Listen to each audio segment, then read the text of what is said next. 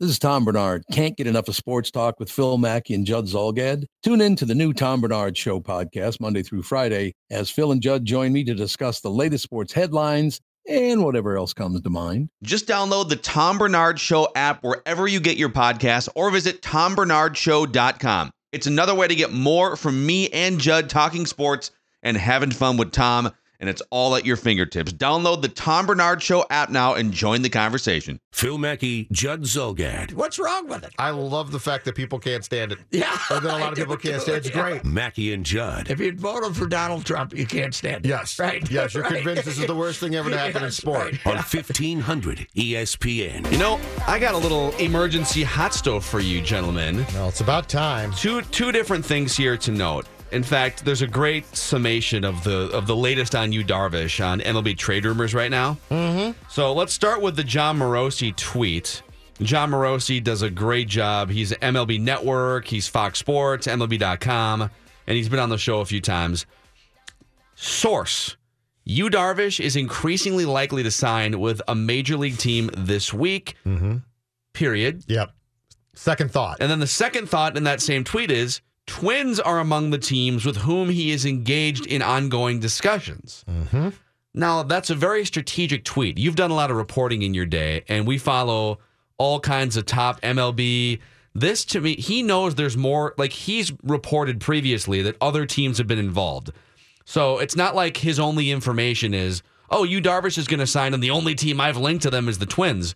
Like, I'm sure he's linked the Yankees and the Astros and all the other teams, and there was a report that the Brewers made an offer on him. The Cubs, yes. This is interesting because it feels to me like a really credible reporter, not 100% sure that the Twins are the team that's going to sign him, but that he thinks the Twins are going to sign him. There's a lot of smoke here. Yu Darvish and the Twins. I think what this is John Morosi having a conversation with Darvish's rep, and the rep saying it looks like it's probably going to get done this week. And John saying, who's the favorite? Who should I float as the favorite? And the rep saying, I don't know for sure. The Brewers just came to us, and we're still talking to, let's say, the Cubs and Yankees. But the Twins are doing pretty well here. And Morosi saying, oh, okay. So if I float the Twins in an independent thought in the same tweet, am I going to be okay? And the agent saying, absolutely. Yeah. That's what this strikes me as. This is interesting. I'm going to give you a couple nuggets here from MLB Trade Rumors. The Twins remain actively engaged with Darvish, Morosi writes in an article. Though that has been known for some time now, we last checked in on Minnesota's interest yesterday, with indications being the team wasn't willing to make a market-topping offer. Of course, numerous other teams, in addition to any mystery entrants, I love mystery teams, are still reported to be in pursuit. We've heard chatter recently of an offer from the Brewers, significant engagement from the Cubs, who did have like a 4-hour meeting. And just signed Jimenez, correct? I think they signed him a couple days ago. Okay. Oh, did they? Yes. I missed that. And he's used Buddy, so that might factor in as well. And ongoing interest from the Rangers and Dodgers. Mm-hmm. If the Twins, this is where it gets a little dicey because Yu Darvish is 29 years old, and he does have the Tommy John history from a couple years ago. Mm-hmm. He hasn't quite been the same lights-out pitcher in the last year or so than he was maybe previously. Still really good. Mm-hmm. Although across the league, home runs and offense were up, so you could say that about almost every pitcher but Clayton Kershaw. If it's 5 or 6 years and upwards of $150 million, that's a lot of money to pay for a guy who's probably not going to live up to it. But if it's like 4 or 5 years and more front-loaded, they're talking about front-loading the contract to maybe $30 million the first couple of years, and then you would pay $15 to $10 million instead on the back end. That would make sense. In this climate, it's going to be the second one, the latter, not the former. In this, if the Twins get Darvish, you are going to have the market to thank. Because, and here's what I want to know, and I'm almost become convinced of this, and it's going to take a while. At what point in time is there a collusion filing of some sort? This offseason's been bonkers. This has been too weird. I don't think it's... So here's well, first of all, I don't think it's... very mindful of, was that the 1990 offseason or 89 going into 90? It reminds me of that one. Well, I don't think it's official collusion. I think front offices, by and large, are just... They've looked around for 20 years at every top pitcher contract and said, why the hell, when a guy's about to turn 30 years old, do we want to pay him $150 million over multiple years and have an 80% chance that he misses a full season or regresses, back to some subpar performance. I think front offices are getting smart, but then if you're a player or you're an agent and you're saying, wait a second, I was under team control for 6 years. For 3 of those, I made $500,000. Like Mike Trout won an MVP award, I think, making $500,000. Now, he did have a signing bonus, but he wasn't a super high draft pick either. It wasn't like the first overall pick. But yes. So I can see this clash of, and both sides are right. Players and agents are going to argue, well, wait a second. I deserved a lot more money when I was awesome at age 23, 24, 25. Now I'm a free agent. I want to make $100 million. And teams are like, well, your best years were already behind you, and I'm not going to pay you for what you did. Exactly. They're going to almost have to figure this out over labor negotiations. And this is players across the board, right? Not just pitchers. Martinez, I think, is still out there. I think Boston talked to him. But, I mean, it's remarkable when you hear the reports about the amount of serious discussions that have gone on, and there haven't been that many. Like, there's a lot of guys, it's January now, and there's a lot of guys floating around who have gotten some phone calls, but nothing serious. I have a potential contract structure for you. There was a report a couple weeks ago that this front load the Darvish conversation, front load his contract. Because if the problem is, if you're a Derek Falvey or a Thad Levine, and the problem, rightfully so, is we don't want to pay $25 million for Yu Darvish's age 34, 35 season, multiple years after arm surgery. Maybe he has more lingering problems. Right now, we think he's really good. So we'll pay market value or more right now to help this team get over the hump. But we want some assurances that on the back end of that contract, if he's not as good or if he's hurt, that we're not shelling out $25 or $30 million. Check my math on this, but what if it's a 5-year deal for $120 million? And he makes $30 million the first 2 years. So he wouldn't quite be the highest paid pitcher in baseball. Zach Greinke makes like 35, but the same principle. And then you'd scale it back as the contract goes on. 25 million, 20 million, and then 15 million. And both sides get an opt-out after the first 2 years. So after the second year. Okay. So you pay him $60 million over the first 2 years. Yep. And you've got the room to do it. I mean, Derek Falvey and Jim Pola and Thad Levine have all said it's more about like length of contract than current money. Right. So you'd pay him, he'd be a mercenary. You pay Yu Darvish $60 million over the first 2 years, and then there'd be 3 years left on the contract at $25, $20, and $15 million.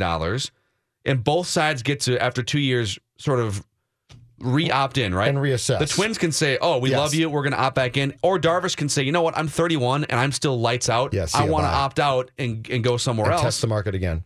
That seems like... I'm fine with that. And if you consider, so I think the report came out in the last 2 days that the Brewers are now involved. If the Brewers are involved, you know that this is no more than a 5-year deal, and it might be 4.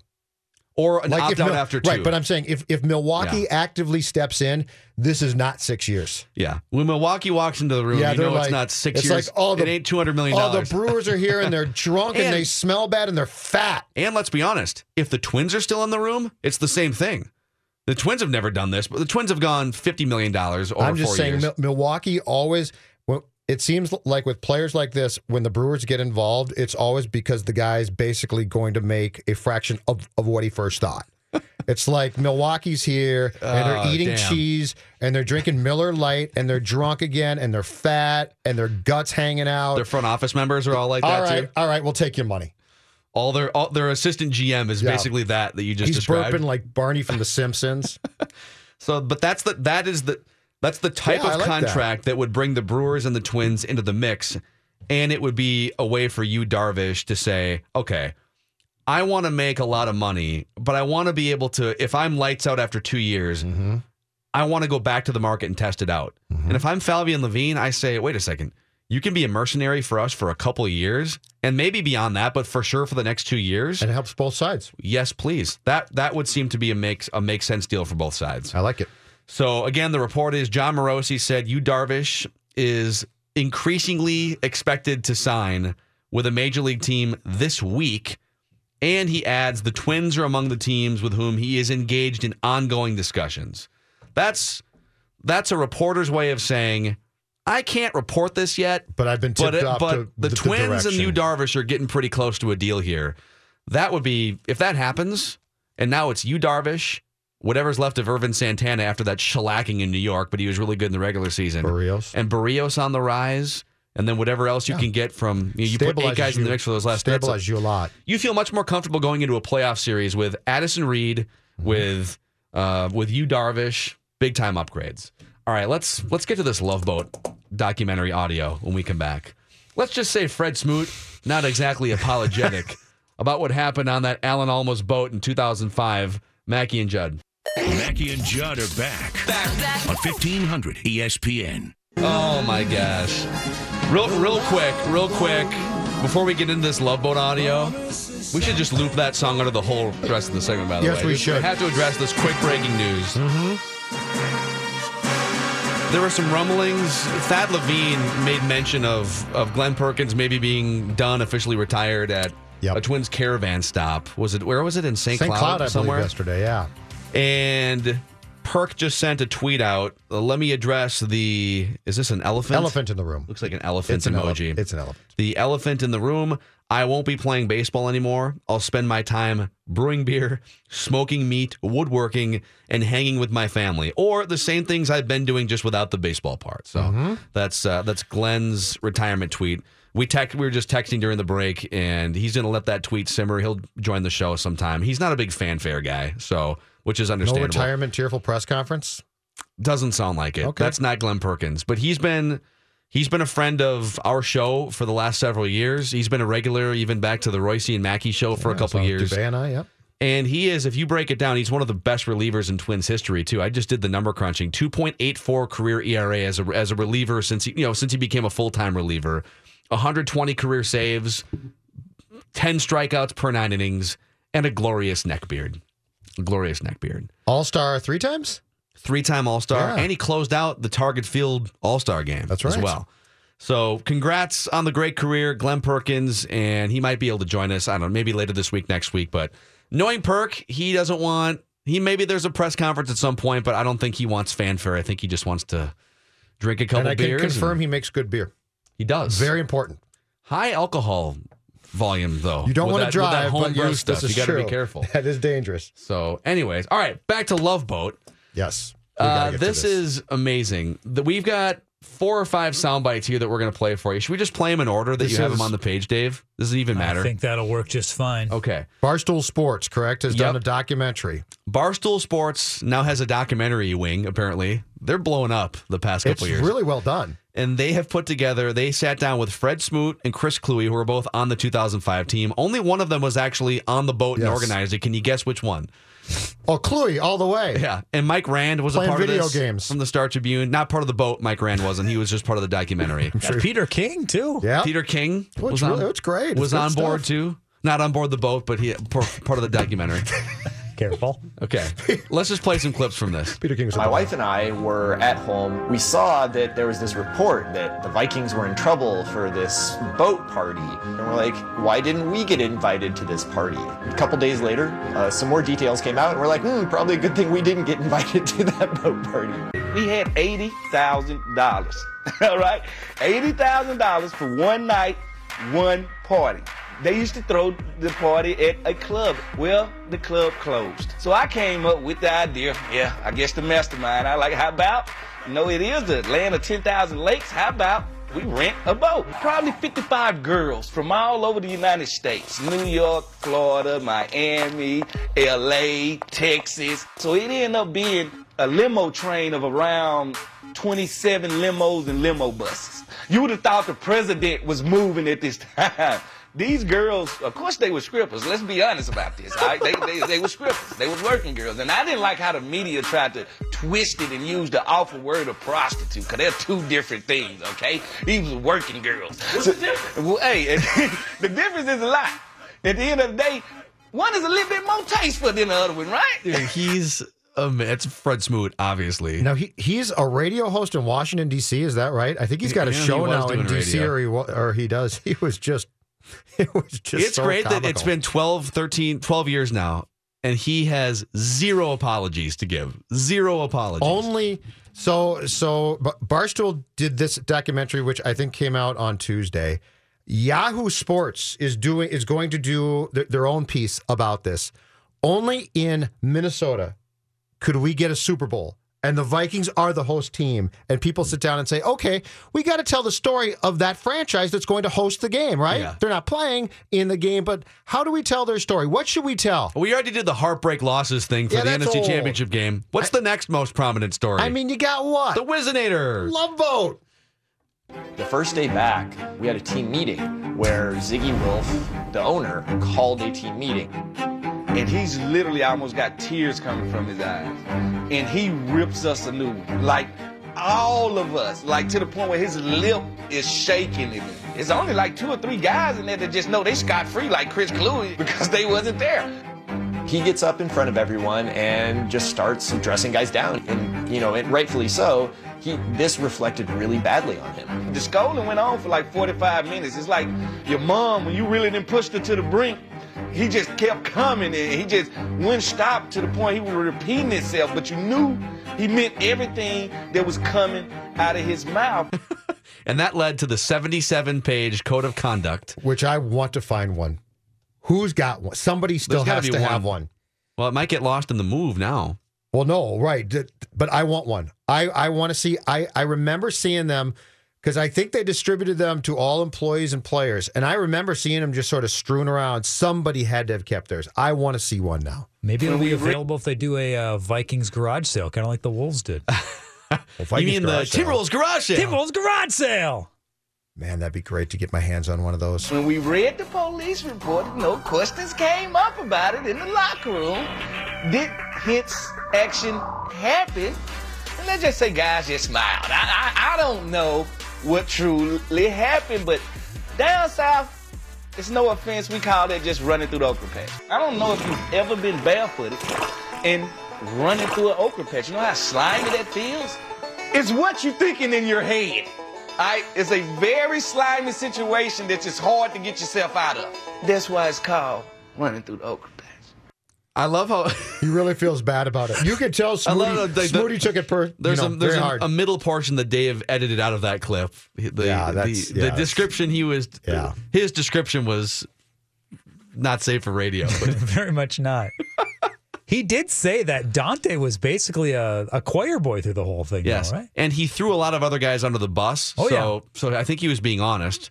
He described Bryant McKinney and McKinney the escapades. Mo Williams. Yeah. That. Well, I told you guys, I went to the trial. I went and watched like a day of the trial. And that's the one where Dante got up and said, I was gambling. I was on the deck gambling. And he got off with nothing.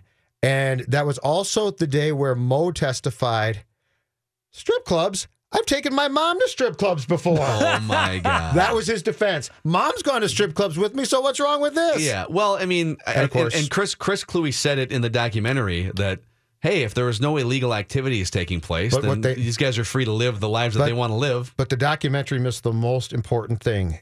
They got in trouble because they got off the boat and peed on people's lawns. But the reason why they got in real trouble was this. The idiots didn't think to employ private servers. Yes. They had high school kids. Minors, yes. Well, they had minors watching them. Yeah. So all they had to do was, when they decided to import the gals, to also say, how can we get servers who we can tell that, one, they're adults, and two, here's what's going to happen. So you've got $80,000 to throw a party. And you're all multimillionaires. So if you needed to scrap for a couple extra $1,000 to pay servers, you could. And you got everything. We're going to get a boat. We're going to bring in limos full of strippers from Atlanta, from Dallas, from all these places.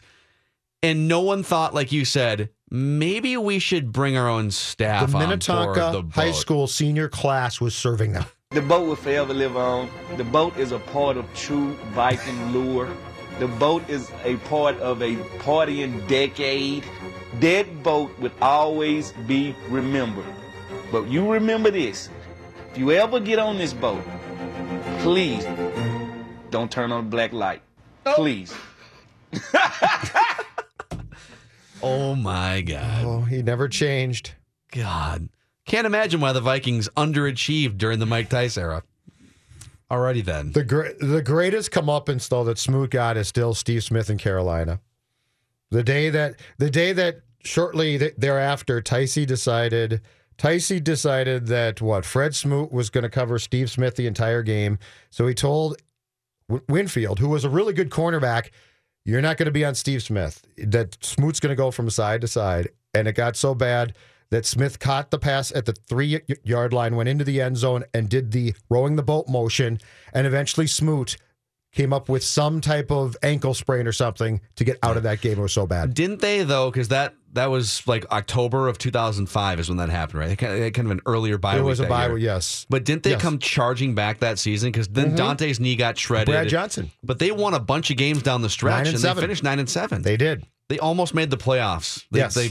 They galvanized and they grouped together. And then Ziggy Wilf got fired in the locker room after they beat Mike Tice. Well, Ziggy Wilf fired Mike Tice. Yes. After the game. They beat someone the Buccaneers. Okay, Bears week 17. The Bears were really good that year. They had the division wrapped up. So I think they played their starters like 2 or 3 series, yanked them all out. The Vikings won, got to 9 wins.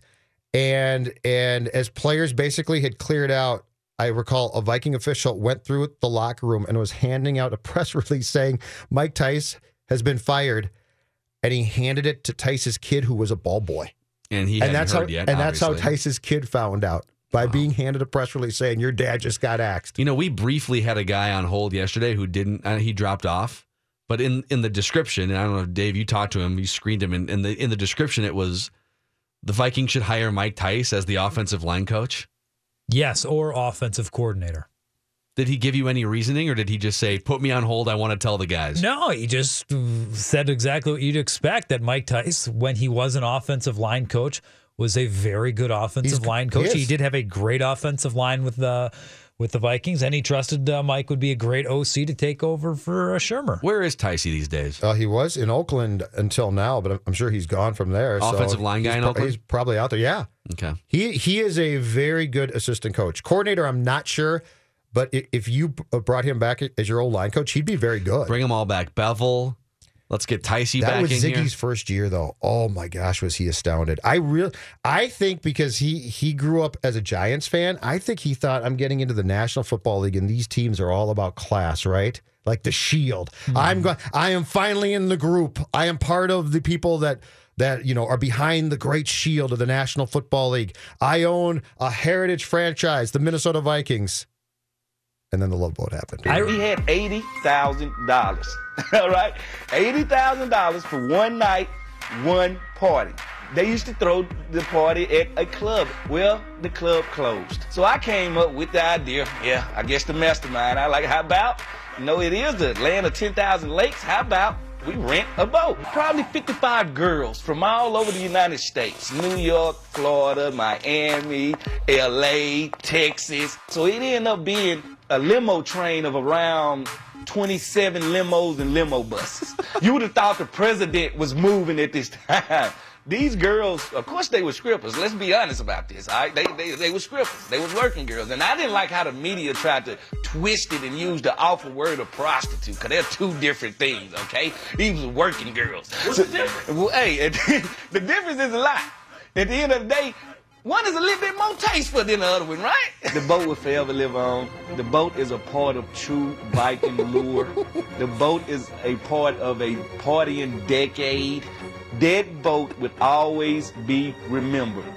But you remember this. If you ever get on this boat, please don't turn on the black light. Please. That's amazing. Mike Golic Jr., I don't think he's been on a Love Boat before, but we can ask him at 12:15. Phil Mackey, not many have. He'll join us. And when we come back here, there was a story over the weekend on ESPN.com's 538 branch that very accurately foreshadowed what was going to happen on Sunday and paints a very accurate picture historically of what goes wrong in these situations for the Vikings. Not the Love Boat situations, the losing an NFC Championship game or Super Bowl situations. Let's get to that next. Phil Mackey. He's pretty irreplaceable for us. He does a lot of things that go unnoticed. Judd Zulgad. Such a good dude. I have the utmost respect for him. Mackey and Judd on 1500 ESPN. I think I just said that we're going to work through the process. Did I just say that? Well, I'm going to work through the process just like I always do. We're going to evaluate all the players. We're going to evaluate everybody, and we're going to go like our business like we always do. Mike Zimmer going to go through the quarterback process, the offensive coordinator process, and Here's another process this franchise should attempt to go through. And I'm just going to summarize. Purging? Exorcism. Yes. I'm going to give you just the summation of a 538.com article. This is a branch of ESPN.com. It's like their analytics branch. And it's Nate Silver founded Baseball Prospectus's PECOTA player projections, went on to the New York Times to do political stuff, and now they just kind of go back and gather data. Didn't take a whole lot of data to come to this conclusion, and it's a profound one. The Vikings' greatest strength historically always betrays them when it matters most. And it's so spot on. Let's start with Sunday and work our way back historically. Defense was their greatest strength, obviously. They had the number 1 ranked third down defense, points allowed, yardage defense. And you're playing a backup quarterback who's had some, starting success in the past, but you had your worst defensive performance of the year in every category, and also leaking back into the second half against the Saints. Worse since 2014. So there it is. Yep. So in your biggest moment, 2017, the thing that got you there, which is defense, betrays you in the biggest moment. Mm-hmm. Let's go back to 2009. You could probably even fill in some of the other cracks here, but in 2009, your greatest strength was Brett Favre. You bring him on board. It's a revenge tour all season. Beat the Packers. And Brett Favre, the guy that puts up maybe the best performance of his career. You could make some, comparisons to the mid-90s for him when he won MVP awards and won a Super Bowl in Green Bay. But it might have been the best, most efficient offensive season of his career. And he limited the interceptions. He didn't even throw 10 interceptions that year in the regular season. And he is the thing that betrays you when all the chips are on the table. Yep. This theory holds true also in 1998 and 2000 with the NFC Championship games against the Falcons and the Giants. Offense is the thing that was your greatest strength and got you to the NFC Championship game in 98 and 2000. Well, it didn't even show up in New York in 2000. You scored 0 points. And in 1998, instead of maybe taking the ball back, end of regulation, going down the field, scoring a touchdown, kicking a field goal, you take a knee. And your kicker had been perfect until he missed in that game. Kicker had been perfect, one of your greatest strengths. Yep. He misses. And you had the ball in overtime, and you couldn't score points in sudden death overtime. Mm-hmm. And you could even take this back to the 70s when the Vikings had the Purple People Eater defense. And especially that fourth Super Bowl when I believe they gave up like 34 points to the Raiders. There might have been a pick six in there, but the best defense in the NFL, or one of the best defenses, gives up more points and more yards and gets outplayed more than they ordinarily would. It's an amazing, consistent pattern of events. The greatest strength of the Vikings, always betraying them when it matters the most. And as I read this piece, though, it crystallized even more that our list of biggest heartbreaks for the Vikings was absolutely correct. What happened on Sunday is more painful than 2009, and here's why even more so. If I had come up to you before the Saints game in January of 2010 that year, and I had said to you, okay, Phil, here's what's going to happen. Brett Favre is going to let you down. Brett Favre is going to throw an inopportune pick. You would have thought to yourself, well, Favre's had a really nice year, and he's played really well, and he hasn't thrown a lot of bad picks, but you know what? Yeah, I've seen it before. And in fact, Brett Favre had thrown that exact same pass in the same situation, basically, 2 years prior in the conference title game against the Giants while playing at Lambeau Field for Green Bay, right? Yeah. The reason why Sunday's loss is number 2 on the list of Vikings heartbreaks to 98 in my mind is if I had told you on this show last Thursday or Friday, get this, the defense is going to melt down. The Eagles are going to convert on third downs. Harrison Smith is going to play as poor a game as he can possibly play. Nick Foles is going to eat you alive. I think he would have stopped me. Mm-hmm. I think he would have stopped me and said, Judd, are you smoking something? The Favre thing was not incomprehensible. It was disappointing, but you wouldn't be shocked if I had told you that. This is a bigger letdown because the thing that you held near and dear to your heart up until Sunday, you didn't even see the cracks in the foundation. Yeah, but now, I mean, going forward, I think we can always expect, whether it's a different coach or a different quarterback, different 53-man roster, different era, whatever is the thing that you hang your hat on for that Vikings team, just fully expect it to go haywire in the NFC Championship game or in a Super Bowl, right? Yes. If not earlier, I guess. Well, I mean, you could even say, if you want to go more granular, Adrian Peterson was your greatest offensive strength in, well, let's say your second greatest offensive strength in 2009, because Brett Favre was your greatest. Yep. And he put the ball on the ground twice, which wasn't shocking or out of the ordinary for him. But again, if he's one of your greatest strengths and he has to betray you to fit the narrative, he did. It's amazing. It's time and time again. I mean, in 1998, it's so inexplicable why they didn't be more, like, why weren't you more aggressive in the fourth quarter? Why weren't you more aggressive in overtime? A lot of things from that game that you can't explain. Why not go down swinging with the greatest offense in the history of the NFL? And then you're watching that game on Sunday and you're thinking, Harrison Smith looks like he's never covered a tight end before. Yeah. Oh yeah. It looks like they're playing like two speeds ahead in Madden, where you want to play at like the second level, but you're playing at the all-pro level and all the players are faster than you thought. It's ridiculous. The meltdowns of 2017 and 98, if someone had painted that picture for you a few days before the game, you would have said, you're crazy. Mm-hmm. You would have said, you're absolutely crazy. That's not going to happen. They might lose to the Eagles. I get that. And it might be a close game. I'll go back to saying the only result that I never saw coming was the result that happened. Yeah. Everything else, the loss doesn't shock me. If it had been a close game, it doesn't shock me. If the Vikings win by a lot, it doesn't shock. The only thing as of last Friday that I was unwilling to allow for was the fact that the Vikings could get blown off the field and embarrassed, and that's exactly what they did to themselves. And a lot of people would say, well, that's on you for not maybe being more skeptical about Vikings history. And I would say going forward, we're foolish if we play that game again and say, well, what's a scenario that just like won't happen? Because the answer is all scenarios are on the table for the Vikings, except maybe the happy ending. Like regardless of what you think, regardless of the era in 10 years from now, let's just vow in 10 years to if they're 16-0 going into the Super Bowl, in 10 years, dude, and they're playing the Browns, I might not have 10 years left. Who knows? I don't know. Expect the unexpected. You might live for 20. You follow the Vikings. That's a good point. Yep. We can open the phone lines again, too. We've been talking about Darrell Bevell. The Vikings are going to interview Darrell Bevell for an offensive coordinator spot. So would you be on board with that? And it sounds like Mike Zimmer is leaning Teddy Bridgewater based on his comments yesterday. It's hard to glean everything, but he was very dismissive of Case Keenum comments and very much willing to discuss Teddy Bridgewater and the courageous effort to come back and play in a game. So let's go open phone lines for the next two segments on those topics and anything else. 651-646-8255, 877-615-1500, Mackey and Judd. Phil Mackey, Judd Zulgad. I am a fan. I can look at them all day long and die laughing. Mackey and Judd on 1500 ESPN. All next week, 1500 ESPN will be live from Radio Row ahead of the big game.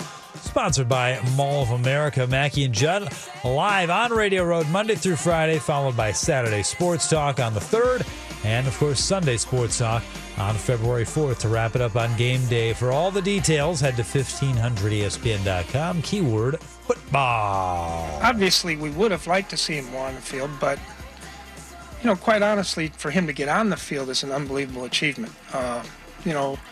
When this injury happened, I mean, I can kind of go through it. There was, we researched this injury. There was 24 of these similar types of injuries through all sports. Half of them never came back. And I think the earliest one anybody ever came back was 24 months. Yeah, Mike Zimmer was very open about Teddy Bridgewater and praise, and he wasn't so much about Case Keenum yesterday. He had a couple chances to praise Case Keenum, and it's just obvious he likes Teddy Bridgewater a little bit better here. Hey, can you help answer this question? This is about the third time I've seen this in our Twitter feeds about Teddy Bridgewater and tolling his contract. Yes. So that means that they would, because of injury, they'd be able to just keep him on the $1 million deal for an extra year. Correct. But they activated him halfway through the season, and he was a backup and played in a game. So I'm sure his camp isn't going to let that fly. So the CBA, I believe, says that if you're on the physically unable to perform list to begin a season and you have to remain there for 6 weeks, that technically your contract can be tolled and revert back to the previous season.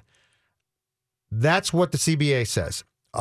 My understanding is that has never been done. That if he had spent the whole year out, then there's a chance to go to him and his camp and say, look, Teddy, you didn't practice, you didn't play. We're going to try, or we want to bring you back on your old contract. And then he can grieve that if he wants, but it's a much tougher case. But when they activated him and he practiced and he was the backup quarterback, I think he was the backup quarterback until these last 2 playoff games when he was inactive. I think he was backup something like weeks, 10 through 17? Yeah.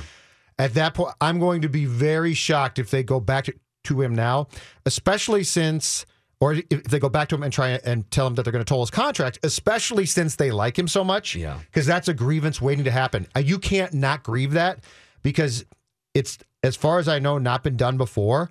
So if you allow that and you're just like, oh, cool, I'll come back on my old contract, the rest of the league's going to be like, what are you doing? Yeah. So I am fairly convinced that considering the Vikings like this guy so much, and our belief for both of us is that they want to keep him long term and for him to be their quarterback, that they won't do that. See, what's really hard, and I mean, you and I are both pro Teddy, but not like Teddy Kool-Aid drinkers. I think we both see the upside there. We both see the limitations around him, including the offensive scheme not being catered to him, even though he was a first-round quarterback. Like we look at it and piece together the whole big picture and say, yeah, I could see how you'd be intrigued by Teddy Bridgewater long-term. The problem is I don't know if Bridgewater's path to his peak matches up with the Vikings' current Super Bowl window. Where if you brought him, it might take him a couple years to sort of, maybe he's a decent quarterback and a game manager type quarterback, but can he settle in after not having seen bullets fly in basically 2 years, except for the 5 plays he ran in November or December? And then you start to look at the teams the Vikings have to play next year and the quarterbacks they have to play. So by my count, they get 9 games against either Hall of Fame quarterbacks, MVP-ish quarterbacks, or the Rams offense, which is like collectively one of the best in the NFL. So they get Aaron Rodgers twice. Yep. They get Tom Brady. This is assuming that Brady goes back to the Patriots and Breeze goes back to the Saints. They get Breeze. Russell Wilson's on your schedule. Carson Wentz and the Eagles are back on your schedule. That's a road game. Yep. Stafford twice. And the Rams offense. Your road games alone. So you get Chicago, Detroit, at Green Bay, at the Rams, at Seattle, at New England. This is where it's Jets, but then at Philadelphia. Yes. That's insane. Like, there's no way to put together a tougher road schedule for a team in the NFL than what the Vikings face next year. So whether it's Teddy or Case, there's going to be reasons to be skeptical about pretty much every internal option they have right now. My thoughts on Teddy are twofold. I don't know that I'm sold personally, because I think you're probably right. I think this probably takes a year of getting back in and getting comfortable. And so if you're saying to yourself, as of 2017, the clock is ticking, and let's say that clock can run for 3 years, you can't really necessarily just afford to say, well, 2018, we'll be back next year. So personally, I'm not sure how sold on Teddy I am completely or going that direction, but everything you see from the team says that. That's my point. Everything that you see, hey, listen, privately, starting on Monday, I was calling Breeze people and just saying, hey, you know what? I know you like the Saints, but that's my own opinion. But there's nothing that we have seen from the Vikings that says to us, I think they might not like Teddy that much. The players all still love him. The head coach loves him. The GM, who's got a lot of pride, drafted him. Yeah. So I keep going back to the Teddy as the solution, because I think that's what the team's going to do. Yeah, it's a long term, I see it. Short term, he'd have to be brilliant right away. Like, get the rust out in the offseason and the preseason, and you got to be brilliant right away. And for people asking, well, why are you guys so focused on Case Keenum and the quarterback? They just got beat 38-7. The defense was the problem. The defense was a disaster. Absolute disaster in the second half against the Saints and in that NFC Championship game. And we brought up all the numbers. It was like Texas Tech was playing defense out there. It was a Big 12 Civ defense that gave up 55 points and like 600 some yards passing or something. Totally get that. It's not about what happened in that game as much as what's projected going forward and how repeatable are some of these performances or some of these flops. Like, I don't think the Vikings defense is going to be awful next year in 4 months just because in a 4-month regular season just because they got waxed against the Eagles. Like, they might take a step back. But so why do you guys, why are you having so many discussions about Keenum? Because of the schedule and because of all these factors. the schedule, because you win the division, is much tougher just by nature. But I didn't even include in that list of quarterbacks. Arizona might sign a good free. What if Arizona trades for like Alex Smith or something? Yep.